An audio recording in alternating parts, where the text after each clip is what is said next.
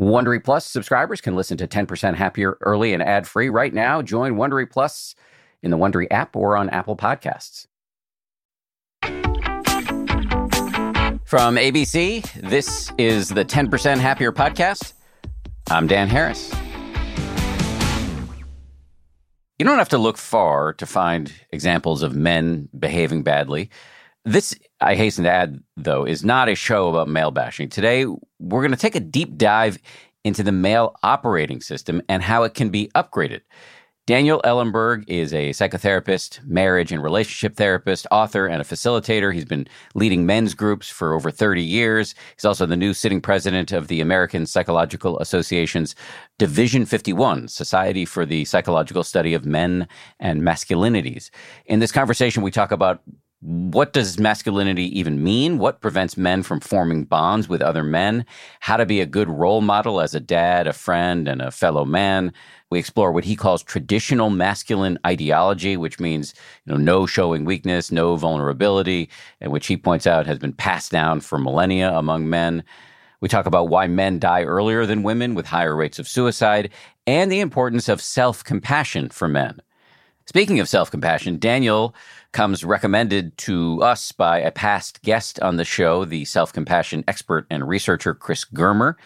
And also on the subject of self-compassion, we did a whole episode on that on Monday with Chris Germer's longtime collaborator, Kristin Neff, in which we leaned hard into gender differences. In fact, as I mentioned at the beginning of that episode, we're dedicating this whole week to issues related to gender. So go check out Monday's episode if you want. You don't have to listen to that first, though, if you want to enjoy this episode. If you're a longtime listener, you've heard me talk many, many times about our companion meditation app. You might even be a little sick of it. So you might ask, why does Harris keep talking about this? If I want to meditate, can't I just go on YouTube and search for a guided meditation for free, or sit in silence on my own, or use another app? Well, first of all, yes to all of that. You can do all of those things. There are many different ways to learn how to meditate. And if you've already found one or more ways that works for you, that's great. Keep going with it. However, I do think there's something special, if I do say so myself, about the relationship between what we do here on the podcast, interviewing world-renowned experts, getting their take on issues that impact our minds on a day-to-day basis, and the app where we share practices specifically chosen to help you apply the lessons you learn here on the podcast. There's a kind of deliberate symbiosis. In our conversation a few weeks ago, the meditation teacher Sebene Selassie hit on something key about this relationship. Let me just play you a quick quote from her.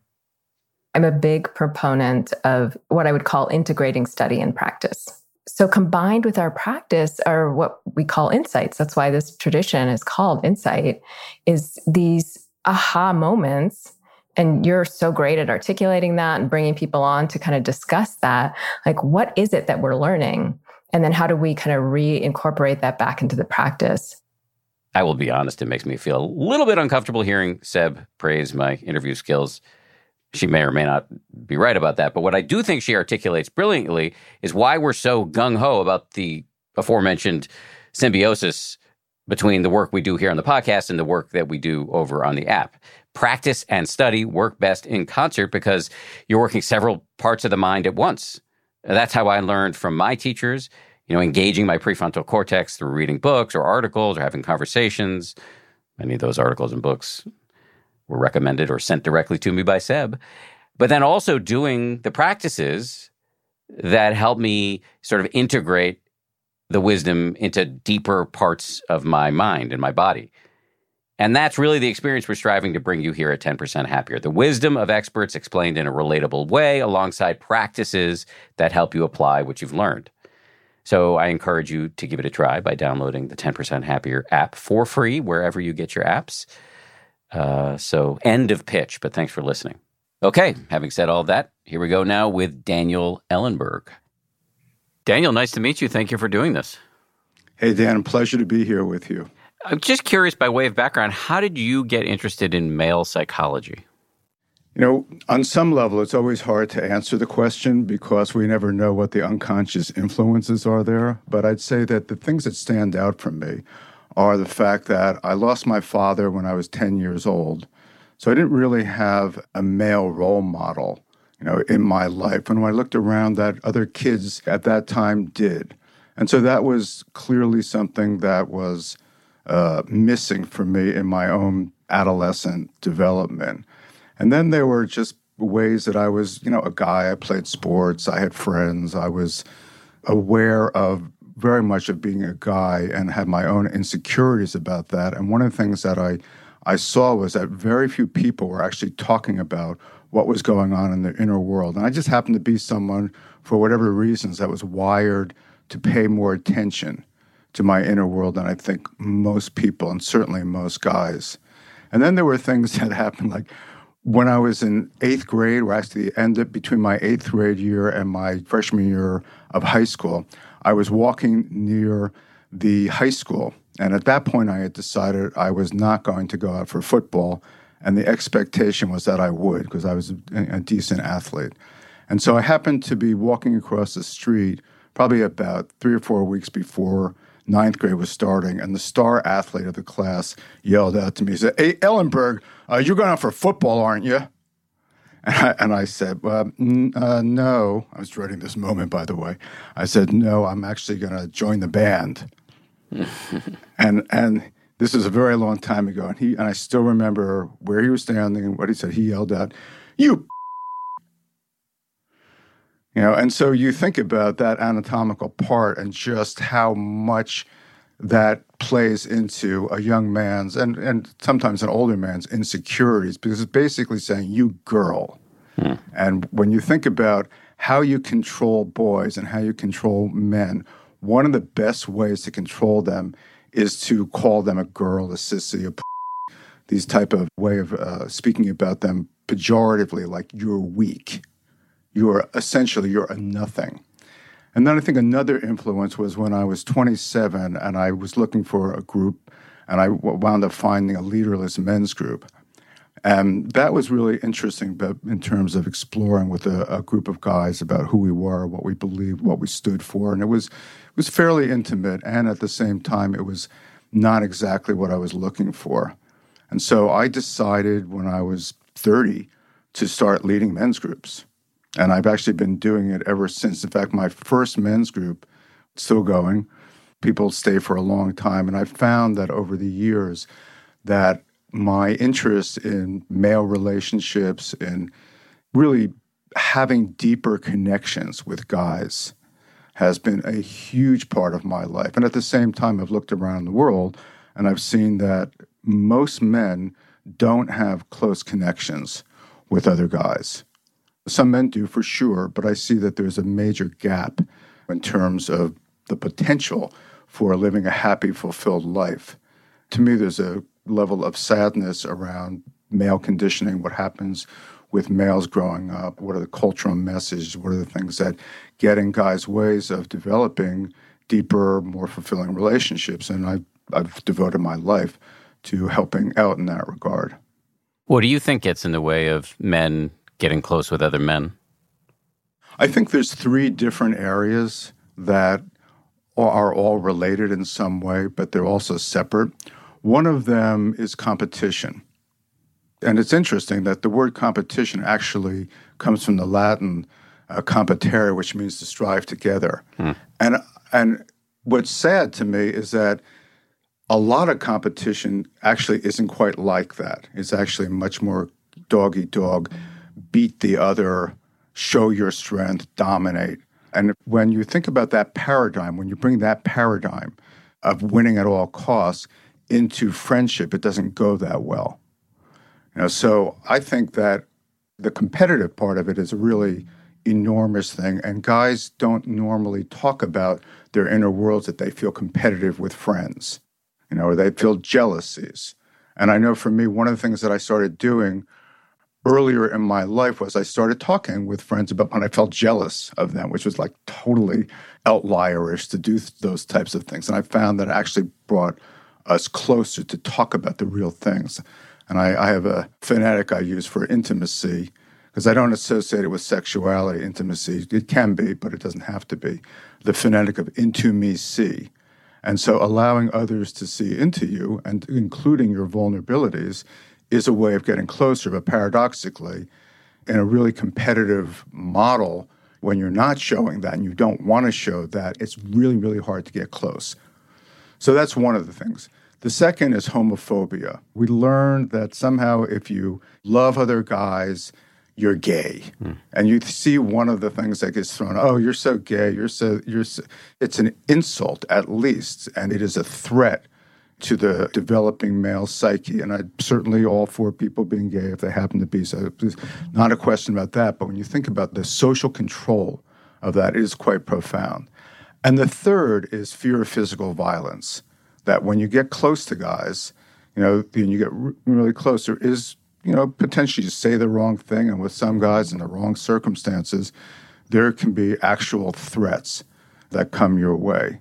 And so I think that the three of those acting together have a major negative impact in terms of guys developing relationships and with other guys. And it's also role modeling, seeing your fathers, other men not necessarily getting close with each other. So I think those are all obstacles to it. And underneath it, when you think about little boys who are so sweet, and this is part of my own personal pain, seeing these sweet little boys who learn at a certain point that they have to adhere to this boy code, which later becomes the man code. And so they learn that showing vulnerability of any type or other is unmasculine. And that's really a major problem because, again, the vulnerability is where we connect. And when you think about Brené Brown work around the power of vulnerability, that's where we connect. And if you learn that somehow you're gay, you're weak, you're wrong for having vulnerable thoughts and feelings, then you wind up hiding them. And that's where these kids who are very emotionally expressive when they're younger become more harsh, tighter, more armored. And it's a sadness that I see repeated. I dread this. I have a 6-year-old who's very sweet. And I remember what I can interpolate back to what happened with me. I was pretty, I used to act in a lot of plays and was definitely the most emotional person in our nuclear family. That's pretty good. And then junior high and fitting in a sort of hormonal full flowering of puberty set of guys, and the bullying and the name calling and the competition over girls and all that stuff. And I just shut it all down, never acted in another play, basically went through several years of not talking to my parents, stopped trying in school.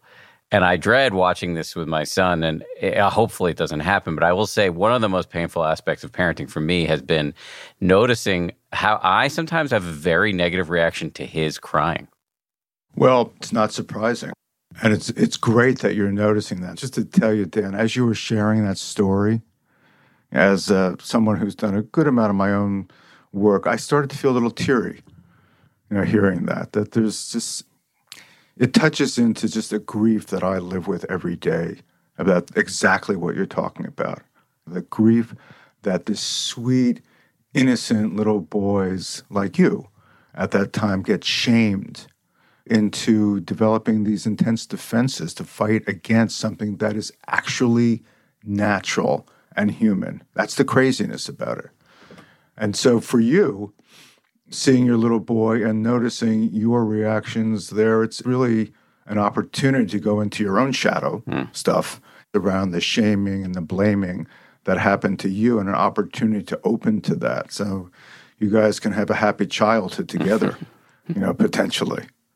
But at a minimum, you're aware of it.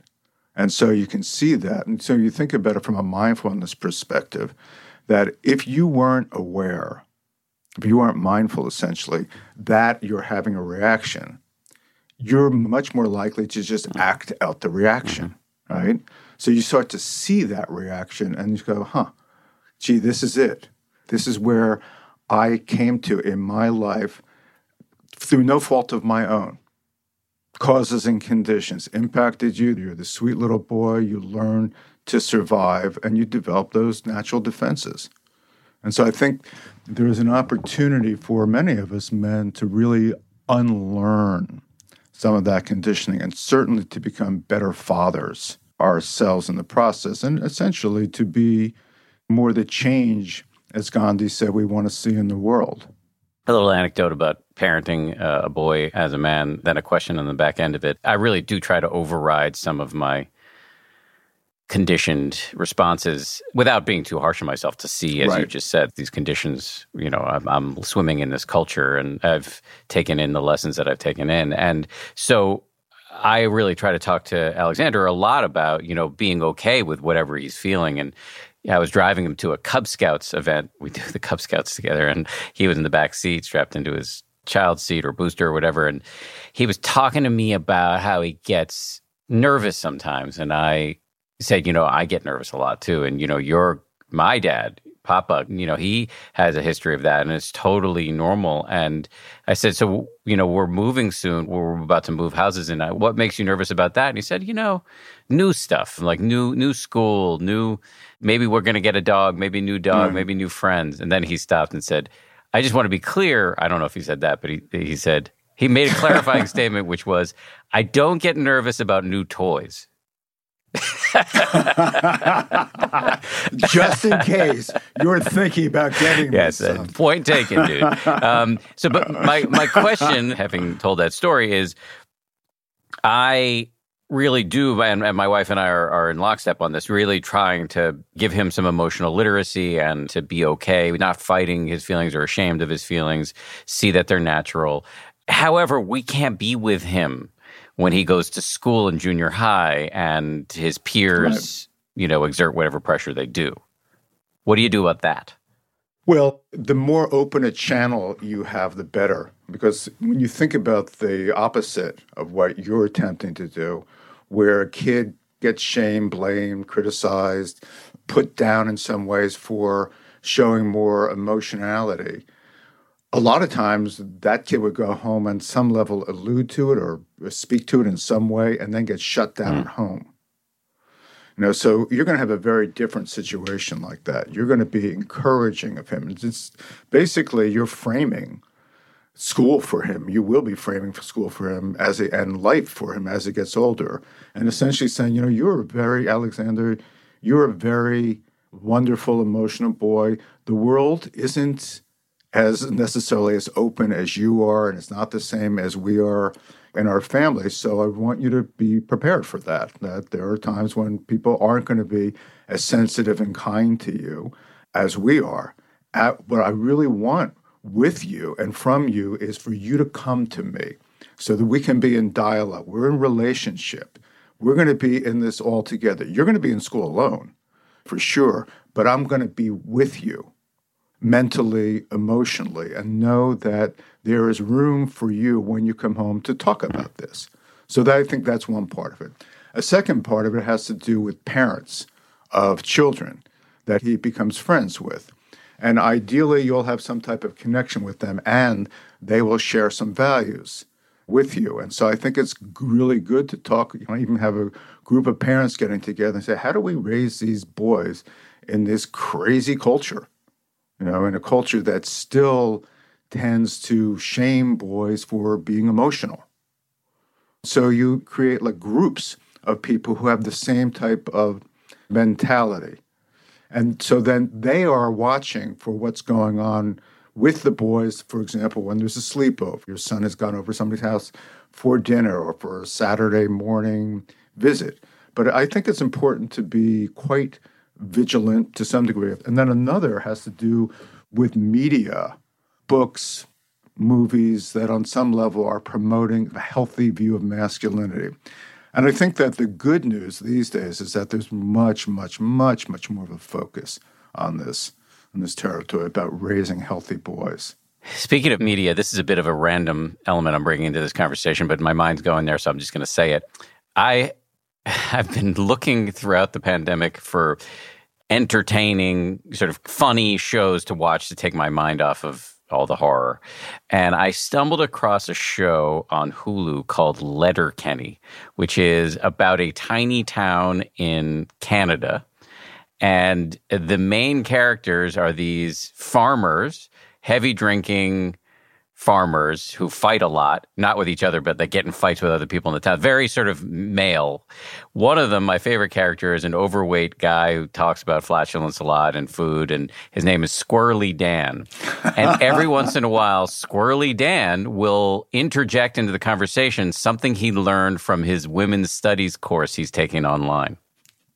And he has this way, without being self-righteous at all, of talking to the other guys about what's cool and what's not cool to do vis-a-vis women and how you talk about women.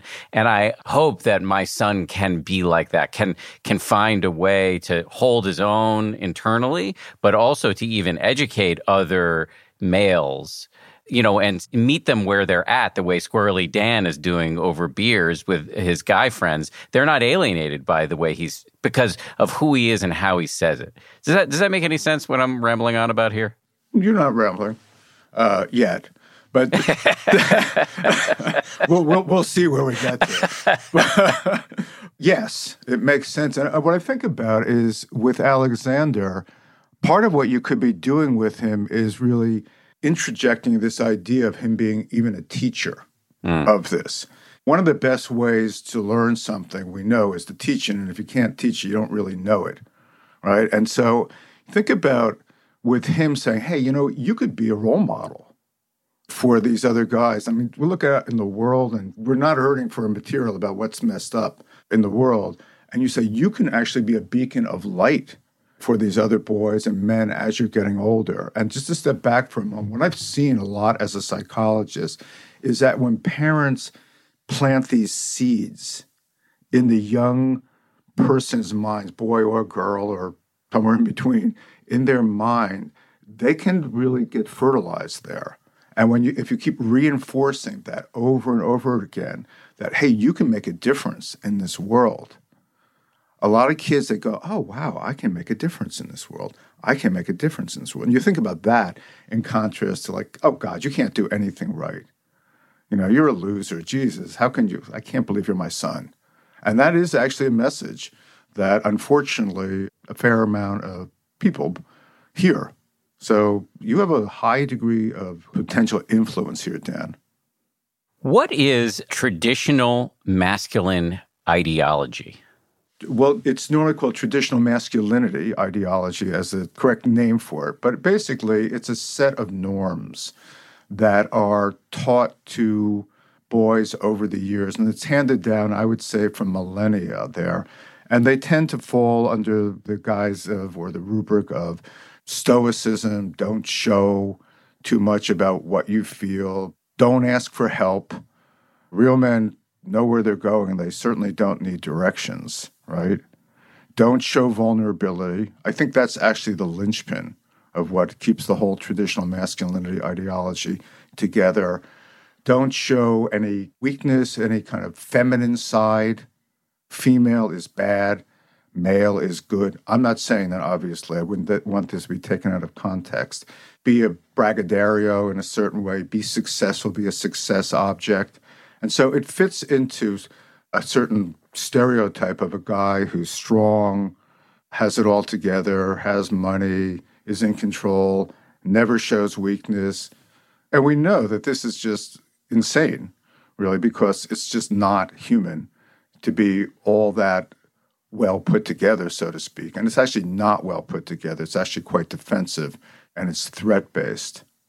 What we're trying to do, and I say we because I'm involved with a division, American Psychological Division, that is very focused on that. I'm involved with other groups that are really trying to expand the range of what's possible for guys. Because I think that the original sin, and I think about sin as the meaning of missing the mark, is that we tend to see attitudes and behaviors as male masculine or female feminine. And they're not. So you think about compassion. I know that you had Chris Germer on here and you had Kristen Neff on here with their work in self-compassion. And we know that compassion has been seen as a feminine trait, right? And so why is that? Like, why is compassion under the domain of girls and women? Now, certainly girls and women can be compassionate, but why not boys and men? It doesn't make any sense. But I do think it's something that's just been handed down from the millennia, and that at a certain point, it made sense if there are hunters and gatherers, and the guys are bigger and stronger, that they're going to go out and hunt the wild beasts, and the women are going to be picking berries and taking care of the young. So it made sense to have a division of labor like that. And so it's been promulgated through the generations, but to some degree, we haven't changed the operating system that much. And so I think about this story about this little girl who asks her mother, she says, "Mom, why do we always cut the pot roast this size?" And she said, "Well, my mother always did it that way." And then she went and asked her mother, the little kid's grandmother, "Why do we always cut it this size?" And the grandmother said, "Well, that's what my mother did." And it turned out that there were 4 generations. So she went to the great-grandmother and said, "Why do we cut this?" And he said, "Well, that was the size of our pot." How can we change the operating system, to use the analogy you used? I think it's people like you, who have a microphone and a megaphone, who can really, put out the message. There are people who can actually make a difference in terms of sharing what it's like to be human. You think about, for example, male athletes who are considered to be often the most masculine, and even like football players, the most masculine of masculine.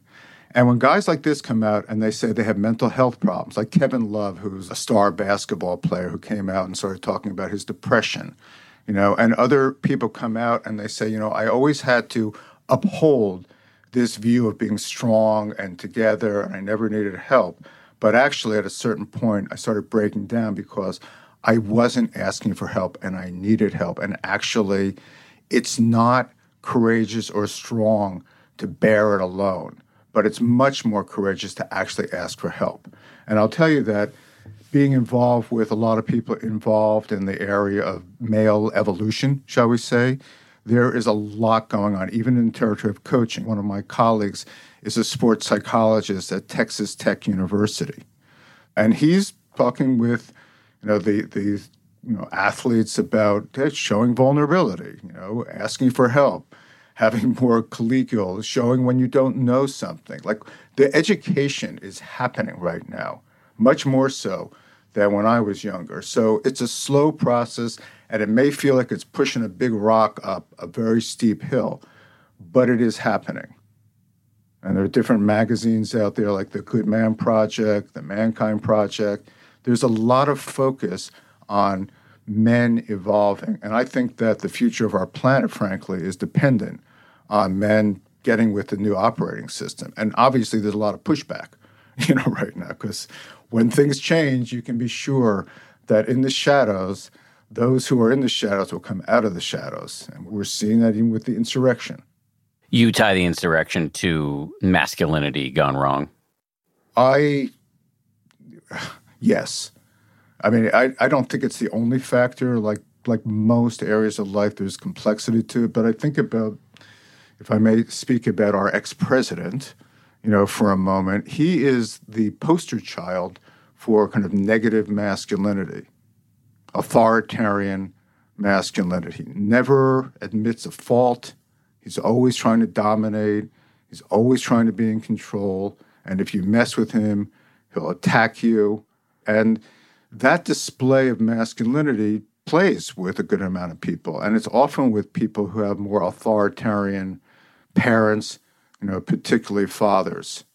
And so, we're dealing with levels of complexity in our families, in our subcultures, in our cultures, in our world that are pretty frightening. And to some degree, I think it's beholden on a lot of people to get with a new program, which is to really show up as full-hearted people, as full-hearted men who are willing to challenge the status quo, but not through hatred. And that's one of the challenges I see going on, is that hatred begets hatred. And I'm not saying that those of us who tend to be more on the left should stand by idly and not stand up. But I am saying that I'm concerned about the level of vitriol and hatred that comes really all over the political spectrum. You use the term negative masculinity. Was there a reason why you chose not to use the term toxic masculinity? Yes, as a matter of fact. I chose to not use it because I think it's been bandied around a lot too much in the media. And in my American Psychological Association, we're trying to keep away from that. And I think one of the big problems is that masculinity in general is being shamed, I think. And so the question is, what exactly is masculinity? There is an association these days that masculinity is bad. Femininity is good, masculinity is bad. And there are people who are, fighting against that. I tend to move back from even using the terms masculinity and femininity. It's because, a man, say, can have a multitude of different aspects, right? And some of them may be more yin, more yielding. Some may be more yang, more solidly strong-based, more assertive, more even aggressive. We as human beings have the full range of possibilities. And so when I hear things like, men should get more in touch with their feminine side, I kind of roll my eyes, frankly. Because I go like, this is bad branding, really bad branding, because I think it's much more about getting in touch with your emotional sides. And so when we come back to masculinity, the negative masculinity is more in terms of what I was speaking about. Trump is always having to be in control, never asking for help, not showing vulnerability, really not being relational. That's essentially what it's saying. Like, I'm not going to be a relational being that's actually open to connecting with you. I'm either going to be above you or I'm going to be below you in the hierarchy, but I definitely want to be above. Much more of my conversation with Daniel Ellenberg right after this. The Taste the Mediterranean sales event is going on now through March 19th at Whole Foods Market. It's a store-wide event packed with flavor. My family and I are regulars at Whole Foods Market. We've got one, I think, less than a mile and a half away from our house. This Taste the Mediterranean thing sounds pretty cool. They've got Mediterranean-inspired flavors. You can save on Parmigiano Reggiano, charcuterie, and ground lamb. They've got delectable seafood choices. You can save on whole branzini and sustainable wild-caught sockeye salmon, which is a regular feature at our dinners in this house. My son loves that salmon from Whole Foods. And I'd be remiss if I didn't point out all of the 365 by Whole Foods Market products. Stock up on wallet-happy Mediterranean essentials like feta cheese crumbles, whole wheat pita pockets, and more. I am constantly consuming these 365 products, including the raw cashews, which I snack on all the time. We love the 365 sea salt and pepper. We love their sushi rice. You get the picture. Go check it out. Taste the Mediterranean now at Whole Foods Market.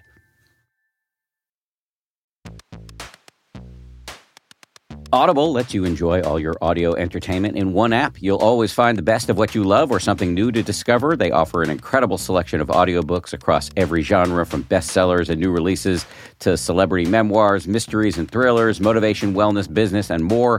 Audible is the destination for thrilling audio entertainment with highly anticipated new releases and next listen recommendations for every type of thriller listener. The selection over on Audible when it comes to true crime, mystery, and thriller is quite extensive. They've got John Grisham, tons of stuff by Stephen King, David Baldacci. My favorite that I've checked out recently in the crime fiction genre is called Age of Vice. It's by Deepti Kapoor. It came out not long ago. Not only is it thrilling and very, very plotty, but it's also written incredibly well. It's truly literature. Deepti Kapoor is a force of nature as a writer. Age of Vice, it takes you into the underworld in New Delhi in India. I absolutely loved that one. As an Audible member, you can choose one title a month to keep from the entire catalog, including the latest bestsellers and new releases. New members can try Audible free for 30 days. Visit audible.com/10% or text 10% to 500-500. That's audible.com/10% or text 10% to 500-500 to try Audible free for 30 days. Audible.com/10%.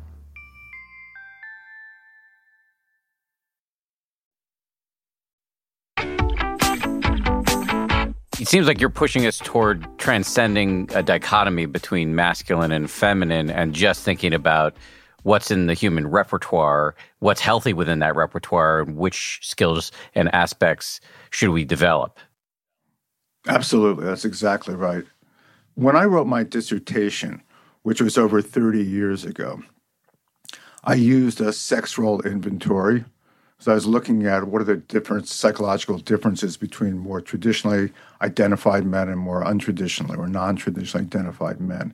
And in this sex role inventory, which is just generally the way things are, there are certain behaviors that are designated as male, plays with trucks, with sticks or whatever it happens to be, and are female. And one's so-called health is the degree to which one identifies with one's particular sex role. And so if a boy likes dolls, and likes more so-called feminine things, he's seen as less healthy than a guy who plays with trucks and likes sports, etc. And I think that's the wrong message there. If boys like to play with trucks and want to play football, that's great. But to genderize attitudes and behaviors, I think, is an absolutely major mistake. And I think that we see what's going on with girls and women these days as they're honoring and owning more of their assertiveness, what would be classically called their male sides. They're becoming more whole human beings. And I think the opposite is also true for guys who are honoring that. And I, as somebody who has really worked with men for a long time, I lead these weekly men's groups. I've probably spent 13,000 hours in weekly men's groups over the years. And I can tell you that even the subject of masculinity does not come up very often. It's like, what's going on in your life? How are you feeling in this person's presence? Oh, actually, I walked into the room, that's before COVID, and you didn't look at me. And I was wondering, were you upset with me or something? Like the kind of things that people actually are thinking about, but they don't talk about with other people. And so we call these kind of labs, it's kind of an experimental environment to practice bringing your insides out so that you create more of intimacy and you ultimately create more connectedness. I can tell you that the guys who have been in my groups, and I know that there are a lot of men's groups out there throughout this country and really throughout the world right now, all generally feel much better about themselves. And they realize that as much as they may feel lonely at times, they're not alone, and that there are other guys who experience similar things. And one of the part of the crisis is that so many people live in shame, doubt, insecurity, and they don't know that other people do.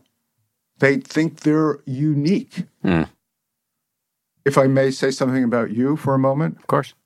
That's my favorite subject. WIIFM. What's in it for me? So I think about like the anxiety that you've talked about and how having an anxiety reaction, even a panic reaction there, and thinking about what is the role of perceived masculinity in that. Because I think a lot of times what happens for guys, and I don't know if you experience this yourself, is that anxiety, it doesn't feel great, right? It's a gnawing feeling, it's a jittery feeling in the body. And there's a tendency when you think about male psychology to judge that. Like, what's wrong with me that I'm feeling anxious now? I should be strong. I should have no doubts. I should be just stepping up. There shouldn't be anything. And so when you think about that perspective, how your male ideal versus what you're actually experiencing, there's quite a delta there. And if you try to get rid of the anxiety, which is a tendency, what happens? It gets worse. That which we try to get rid of tends to get stronger. And there are reasons for this, because I think about this whole territory of work called ironic processes, where there's a part of the mind that's the operating system, and it's trying to be successful at whatever operation there is. And in this case, you say, like, I want to get rid of my anxiety. And then there's a monitoring system that's actually looking to see the degree to which you're being successful getting rid of anxiety. And ironically, in seeing if you're being successful getting rid of it, you're actually exacerbating it. And so this was Daniel Wegner's work on ironic processes, brilliant work, I think. And so when you think about it from a perspective of men trying to just get rid of things, I don't like that, get rid of that, it makes it worse. And so what happens is we tend to double down on things. We get tighter around them, push them down, get tighter, until we're wound up in a ball. And I do think that that contributes to men dying 5 to 6 years younger, committing suicide at 4 times the rate. And I think it's really problematic moving forward because as I've been really looking at some of the statistics, that girls and women are doing better in general across practically all sectors than boys and men. Now, one of the problems in even saying that is that it could easily be taken in the world in which we live as, oh, and then you're saying like we should put girls and women down so that boys and men can do better. No, that's not the point. I think one of the big issues is that we tend to live in this either-or world, that if you're raising one issue, it means you're putting down another issue. And that's not at all my point. It's much more about how do we encourage boys and men to get with the new program, and the new program is relational. The world in which we live is a relational world, and we see this in organizations. I do leadership coaching and organizational work, as well as being a psychologist. And I can tell you that what we're seeing in the land of leadership is that people who don't have strong relationship skills are not doing as well. They may be very great at tasks, they may be great at visions, but if you're not able to connect with people these days, it just doesn't work well. So to me, part of my message is that, guys, you may not want to be, going along with some of the things you read in self-help books, but if you actually want to be a more successful leader, in the world, you actually have to develop those relationship skills. And essentially, at the bottom line, means you actually care. You actually care about other people. And in caring about other people, you're obviously caring more for yourself. Well, that's just what I was going to say, because I've found, again, I don't know that I can make universal claims, but I've just found that for me, a big unlock in my relationships, in my being able to feel and express caring for other human beings, is to feel and express it toward myself. You referenced Chris Germer and Kristen Neff, the two leading researchers in the field of self-compassion. We've heard anecdotally that there's something like 80% of the attendees in their mindful self-compassion courses are women. What do you think, and this may be obvious, but what do you think the big barriers are for men in adopting self-compassion, which, again, there's a lot of research that suggests it's really, really good for you physiologically, psychologically, behaviorally, and certainly that I've seen that in my own mind in life. Chris and I have worked together before leading workshops for men in self-compassion. When we connected probably about 8 years ago or so, we found that we had some commonality in terms of interest in men and self-compassion, skewed in our particular directions. And I remember then what he was saying, there was actually like 90%, at least of people who take MSC, mindful self-compassion workshops, are women.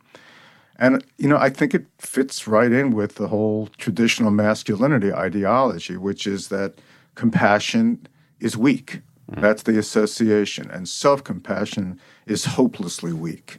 Like, really?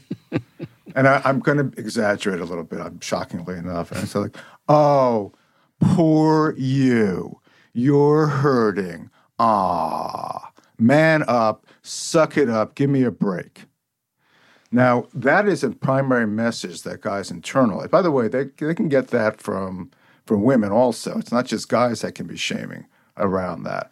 But they get that message. And so when you think about self-compassion, it's, first of all, it's an awareness that you're hurting, right?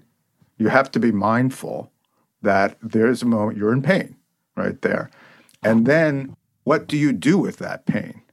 Well, the male conditioning tells you to stuff it, to get over it, to push through it, to deny it, all of these different things. Now, that's very, very, very different from being self-compassionate, right? Because in self-compassion, when you're hurting, then you go, okay, let's breathe into that and allow this to be here. In some ways, allowing it to be there like the anxiety, right? And so in allowing that to be there, what happens is it starts to dissipate, paradoxically. But you can't do it strategically, right? Because that might be the tendency, like, oh, I know if I'm actually kind to myself right now, it's just going to go away. Okay, I'm being kind to myself. No, that doesn't work like that. You actually have to feel that. And in feeling it, you are developing a more internal relationship. And guys, probably some of it's biology, but a lot of it is conditioning that lead us to become more externally referenced, looking out into the outer world and not paying so much attention to what we're feeling. Because if we were paying more attention to what we're feeling, it would be doubly difficult, because what we're feeling a lot is doubt, insecurity, anxiety, depression, some of the difficulties of just simply being human that we've learned to associate as being shameful, right? And so for guys to feel like, oh, I need self-compassion, that in and of itself is a statement that I'm weak. That's the perception, I'm weak.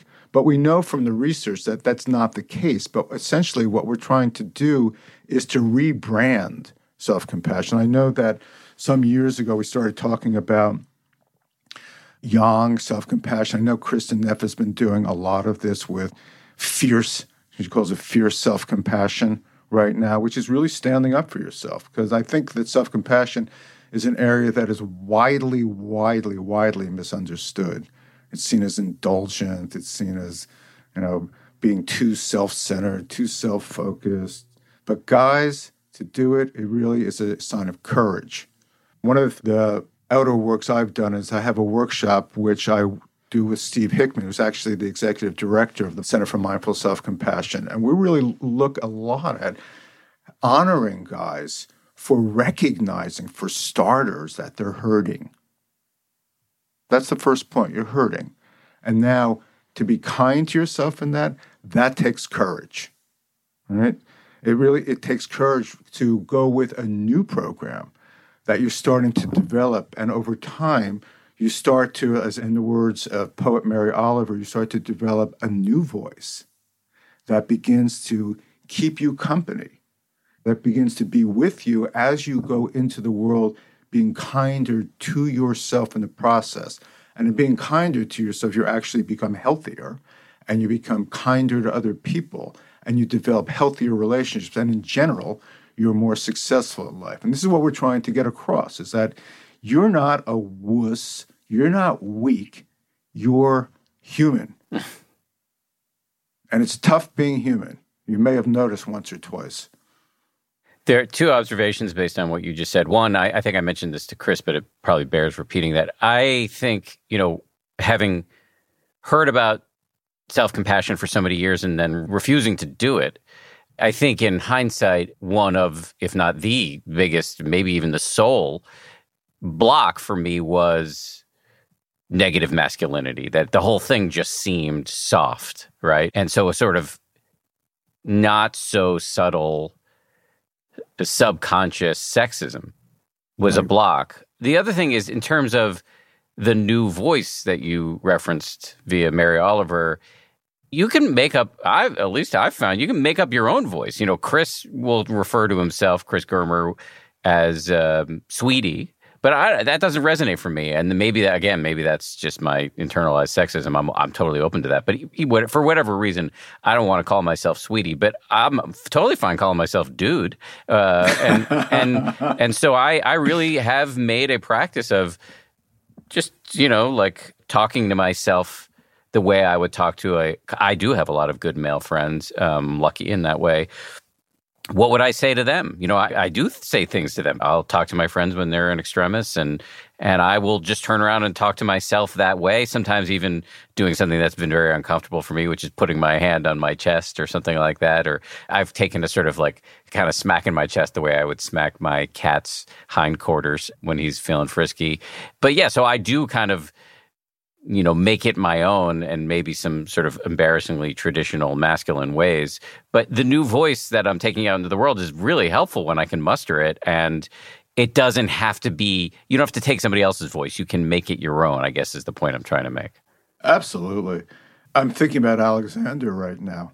I mean, that's going to be incredibly important. Like, what you share with him about that, and even share about who you were and how you grew up and how he has an opportunity to really go through life without the wounds that you did. And that's a beautiful thing.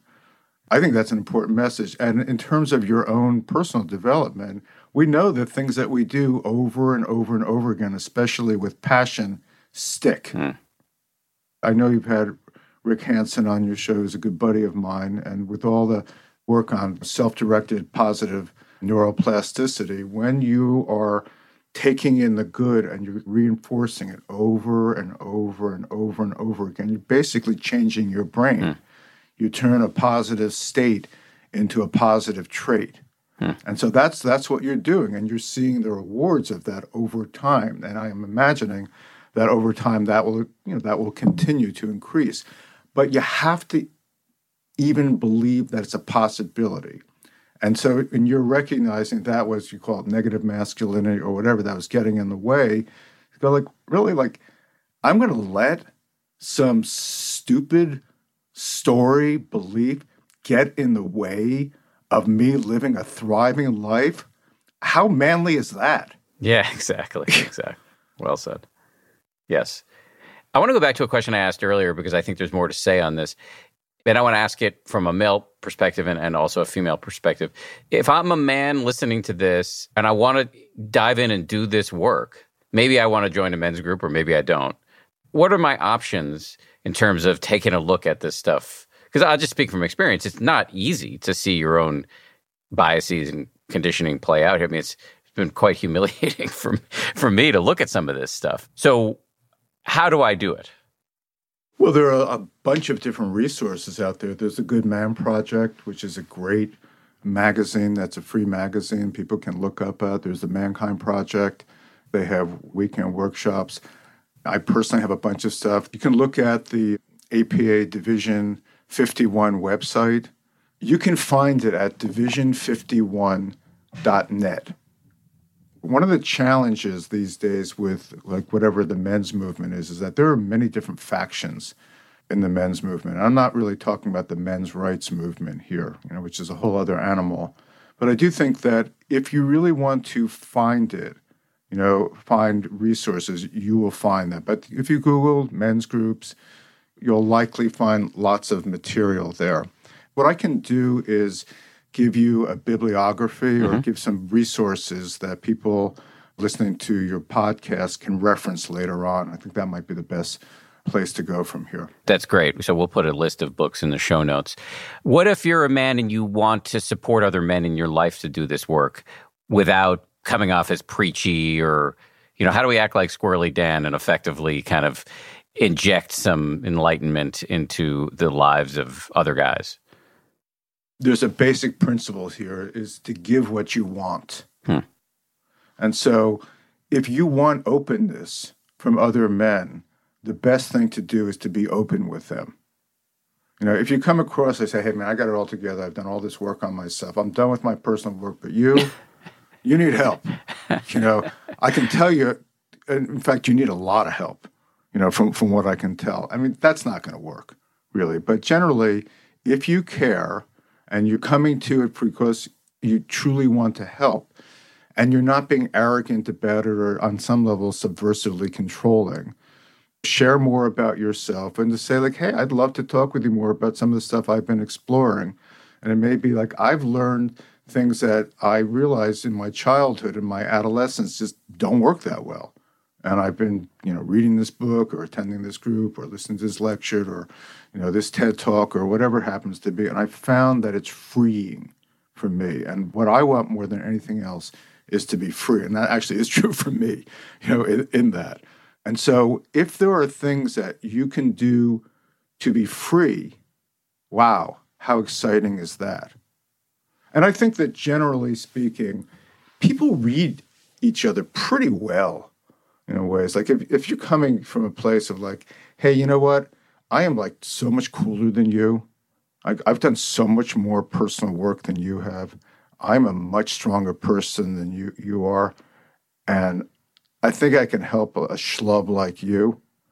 I mean, the other person is just that they're not going to feel the genuine sincerity of that, mainly because it's not there. No, right. People who say that haven't done much work, because I used to say things like that back when I hadn't done much work.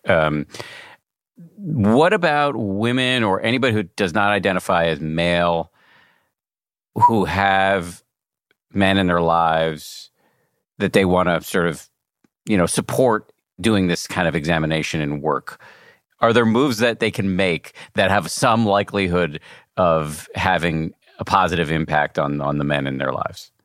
I think it depends on the man. I think a lot of women have found trying to change men not the simplest activity, shall we say, there is.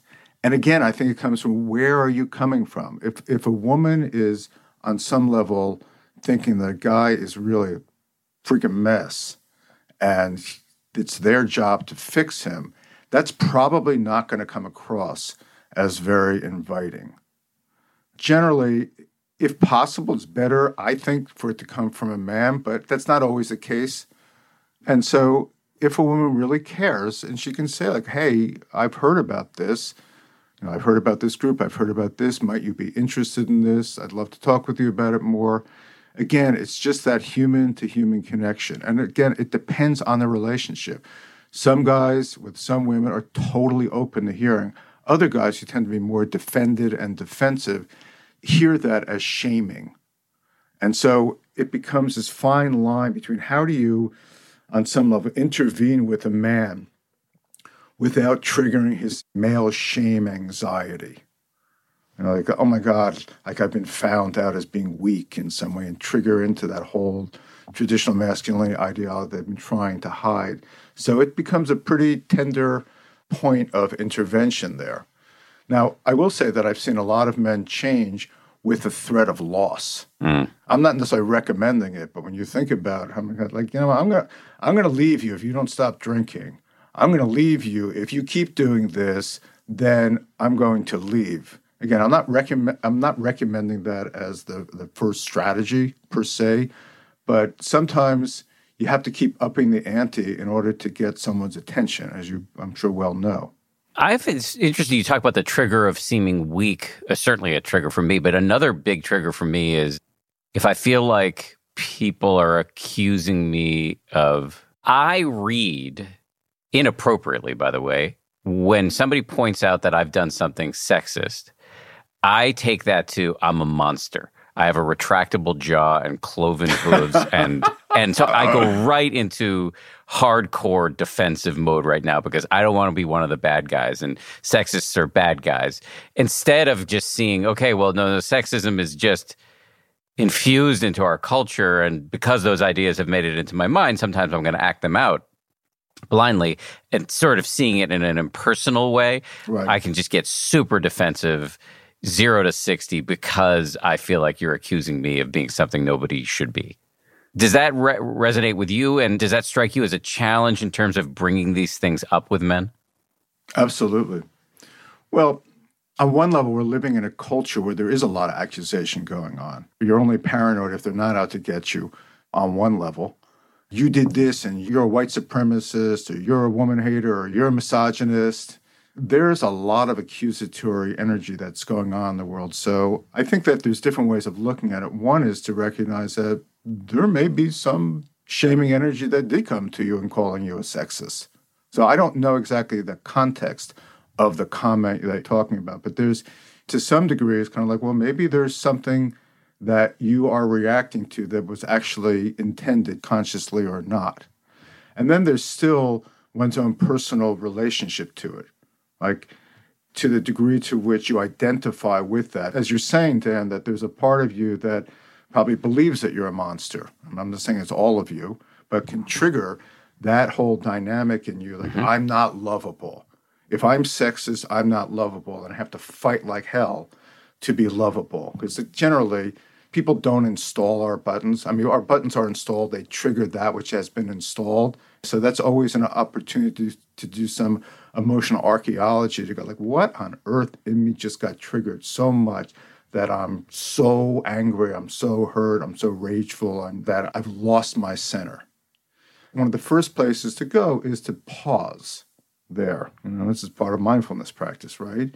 And notice the reaction and give yourself space so that you don't have to react immediately. And we know that when we just settle our minds for a moment, there's an opportunity to sit with and go, oh, wow, that's an intense reaction. Then you're in a position to do something different. And so there are a variety of different options. One of them might be, wow, I noticed that I just got reactive when you said that. And really sharing about, like, that went into a place like, gosh, I don't want to be sexist, certainly. And, maybe I am in some way that I'm not seeing. Help me understand what it is that you experienced from me that led you to that conclusion. Right? So you're self-regulating, you're pausing, you're self-regulating, you're letting yourself have the experience you're having. I mean, you are having that experience, you're being open to that experience. You are at the same time opening to your curiosity about, well, maybe I am. And then also soothing yourself in the sense of like, even if I am sexist in this one moment, that doesn't make me unlovable, right? How could you not be sexist anyway? I mean, we all are in our own way. We internalize these things. I have a term I call psychoosmosis. We take in all of the messages from the culture through the permeable membranes of the brain, and of course it's going to be within us. That's just the nature, of these things. But I think that really looking for you, go like, is it in you, or are you sexist in certain ways? And to me, I go like, of course you are. And I'm not saying that because I know you, in particular. I mean, who isn't? It's the air we breathe. It's the water we drink. And again, this comes back to self-compassion. What if that's true? How can I be with that in some way? How can I learn from that? To me, the questions we ask ourselves are very much related to what we learn. I mean, think about the word question, quest. How am I sexist? Or what can I do about that? What can I learn about that? We all have our stuff, and the more that we can be on a learning path, the better. I think about Suzuki Roshi, the Zen teacher, who said, you are perfect, and there's room for improvement. I love that quote. I do too. I love that quote. I use it every day. Daniel, it's been a pure pleasure to sit and talk to you. I wonder, was there any sort of malpractice here where there was an area we should have touched or discussed and that I failed to bring us to? I don't know if I would put that under malpractice. It's not that bad, Dan. We touched on this, but I want to just say a minute or two about it, which really has to do with how we see boys. I was involved with a boys task force in this conference I'm putting together. We're having a whole boys panel and really looking at how teachers, even administrators, parents, view boys in general. And I think that there's very poor understanding or recognition that boys are these sensitive, sweet little beings who really want to connect. They really, really, really, really, really, really, really want emotional connection. And there are these beliefs in the culture that boys just want to roughhouse and fight, and when they get old enough to be with girls, or if they're gay, to be with guys, and not recognizing that boys really want to connect emotionally.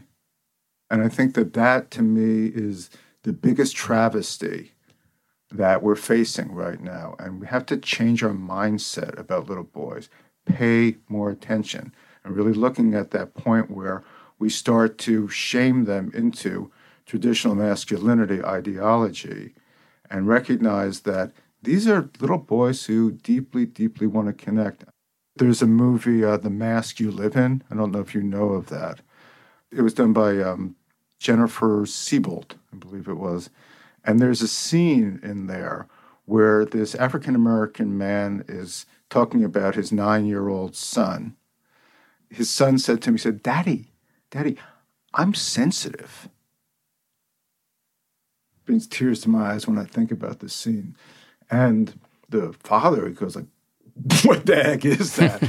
But he's so wonderful, this father. And he starts looking up male sensitivity. He starts learning about it. And he meets his son where he is. To me, that's such a beautiful thing. And the more that we can meet boys where they are, and really eventually men, and recognize that when you see this gruff guy, even as he's gotten older, you see some guy who seems like he wouldn't know a feeling if it hit him over the head, to recognize that there is a hurting little boy, in that person. And he got guilt-tripped or shamed or criticized or even physically abused to not bring out certain parts of himself, so they got stuffed. And so we really want to honor that and to help guys bring out more of their emotional nature, more of their more sensitive nature. I suspect this is implied in what you're saying, but without in any way condoning the bad behavior that might result from that sort of inappropriate armament. Absolutely. I'm glad you said that, Dan, because as I was thinking that and saying it, I thought, should I say that? Because that is actually on my mind. That doesn't mean that just because you were even abused as a child, that gives you license to abuse other people. Not at all. You may not have been the source of what led to the developing of these abusive attitudes and behaviors. And in fact, you weren't, but you're still responsible for not acting those out in the world. And that's part of the challenge that I think we all face, to a greater or lesser degree. Well, thank you for prodding us to rise to the challenge. Yeah, I really appreciate it. I learned a lot. Thank you. Thank you, Dan. If people want to learn more about you, where can they do that?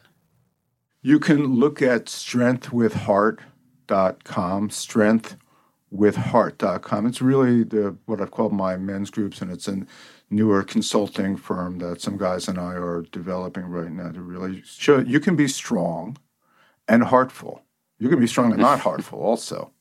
And the opposite is also true. So this is what we really want to encourage guys, to have a really deep sense of personal mission and being a good human being first. Being a good man, that's secondary. Being a good human being. And Dan, thank you very much. I really appreciate your openness and your willingness to divulge yourself. It was part of what excited me about coming onto your program, because really what you're doing is you're showing other men that you can self-disclose and be a strong human being and a strong man. And we need more men to talk about their inner lives. And so to me, you're doing a great service. So thank you for what you're doing. I appreciate that. Thank you very much for saying it. And again, thank you for coming on. I got a lot out of this. Thank you. My pleasure. Thank you. Thanks again to Daniel. I learned a lot there. Before I let you go, I do want to give a shout out to two of my colleagues. First up, my good friend and co-author on the book Meditation for Fidgety Skeptics, great meditation teacher, Jeff Warren. Jeff is offering a series of in-person retreats. That's right, in person this summer and fall, which you might want to go check out. He's got 2 retreats. He's calling them both Meditation for Fidgety Skeptics, which, as mentioned, was our book that we co-authored. One of the retreats is in New York in August. The other is in North Carolina in October. As I'm reading this, I'm thinking maybe I should go to one of these. Also coming up in August, he's leading a new retreat, a training retreat called How to Guide Meditation. For more information on these retreats and all of Jeff's other offerings, or to sign up, check out jeffwarren.org. We'll put a link in the show notes. The other shout out is to my ABC News colleague, LZ Granderson. He's got a new podcast. It's called Life Out Loud, and it draws from his own lived experience as a gay Black father. On the show, he hosts thought-provoking, poignant, and engaging conversations with some of the most influential and inspiration in the LGBTQ plus community, as well as some allies. You're going to hear from big names, including Oscar winner Dustin Lance Black, Grammy nominee Rufus Wainwright, Pose star MJ Rodriguez, and even Dr. Anthony Fauci. Check out Life Out Loud wherever you get your podcasts. I am, on a personal note, a big fan of LZ, so go check that show out. This show is made by Samuel Johns, DJ Kashmir, Kim Bikama, Maria Wortel, and Jen Poyant, with audio engineering by Ultraviolet Audio. As always, a big shout out to my ABC News comrades, Ryan Kessler and Josh Cohan. We'll see you all on Wednesday when we come back with another episode. If you like 10% Happier, and I hope you do, you can listen early and ad-free right now by joining Wondery Plus in the Wondery app or on Apple Podcasts. Prime members can listen ad-free on Amazon Music. Before you go, tell us about yourself by filling out a short survey at Wondery.com/survey. If you travel, you know when it comes to love. See you soon. Can't wait. The sky is no limit. You know with your Delta Amex card, being oceans apart means meeting in Aruba. And booking award travel with your card means saving 15% on Delta flights. You know kissing under the Bridge of Sighs guarantees eternal love. Because you're the long-distance lovebirds. It's why you're a Delta SkyMiles Platinum American Express card member. If you travel, you know. Take off 15 discount not applicable to partner-operated flights or taxes and fees. Terms apply. Visit go.amex/you-know. The early 2000s was a breeding ground for bad reality competition series. From shows like Kid Nation, CBS's weird Lord of the Flies-style social experiment that took 40 kids to live by themselves in a ghost town, to The Swan, a horrifying concept where women spent months undergoing a physical transformation and then were made to compete in a beauty pageant. Hi, I'm Misha Brown, and I'm the host of Wondery's podcast, The Big Flop. Each episode, comedians join me to chronicle one of the biggest pop culture fails of all time and try to answer the age-old question, who thought this was a good idea? Recently, on The Big Flop, we looked at the reality TV show The Swan. The problem, this dream opportunity quickly became a viewing nightmare. They were isolated for weeks, berated, operated on, and then were ranked by a panel of judges. Follow The Big Flop on the Wondery app or wherever you get your podcasts.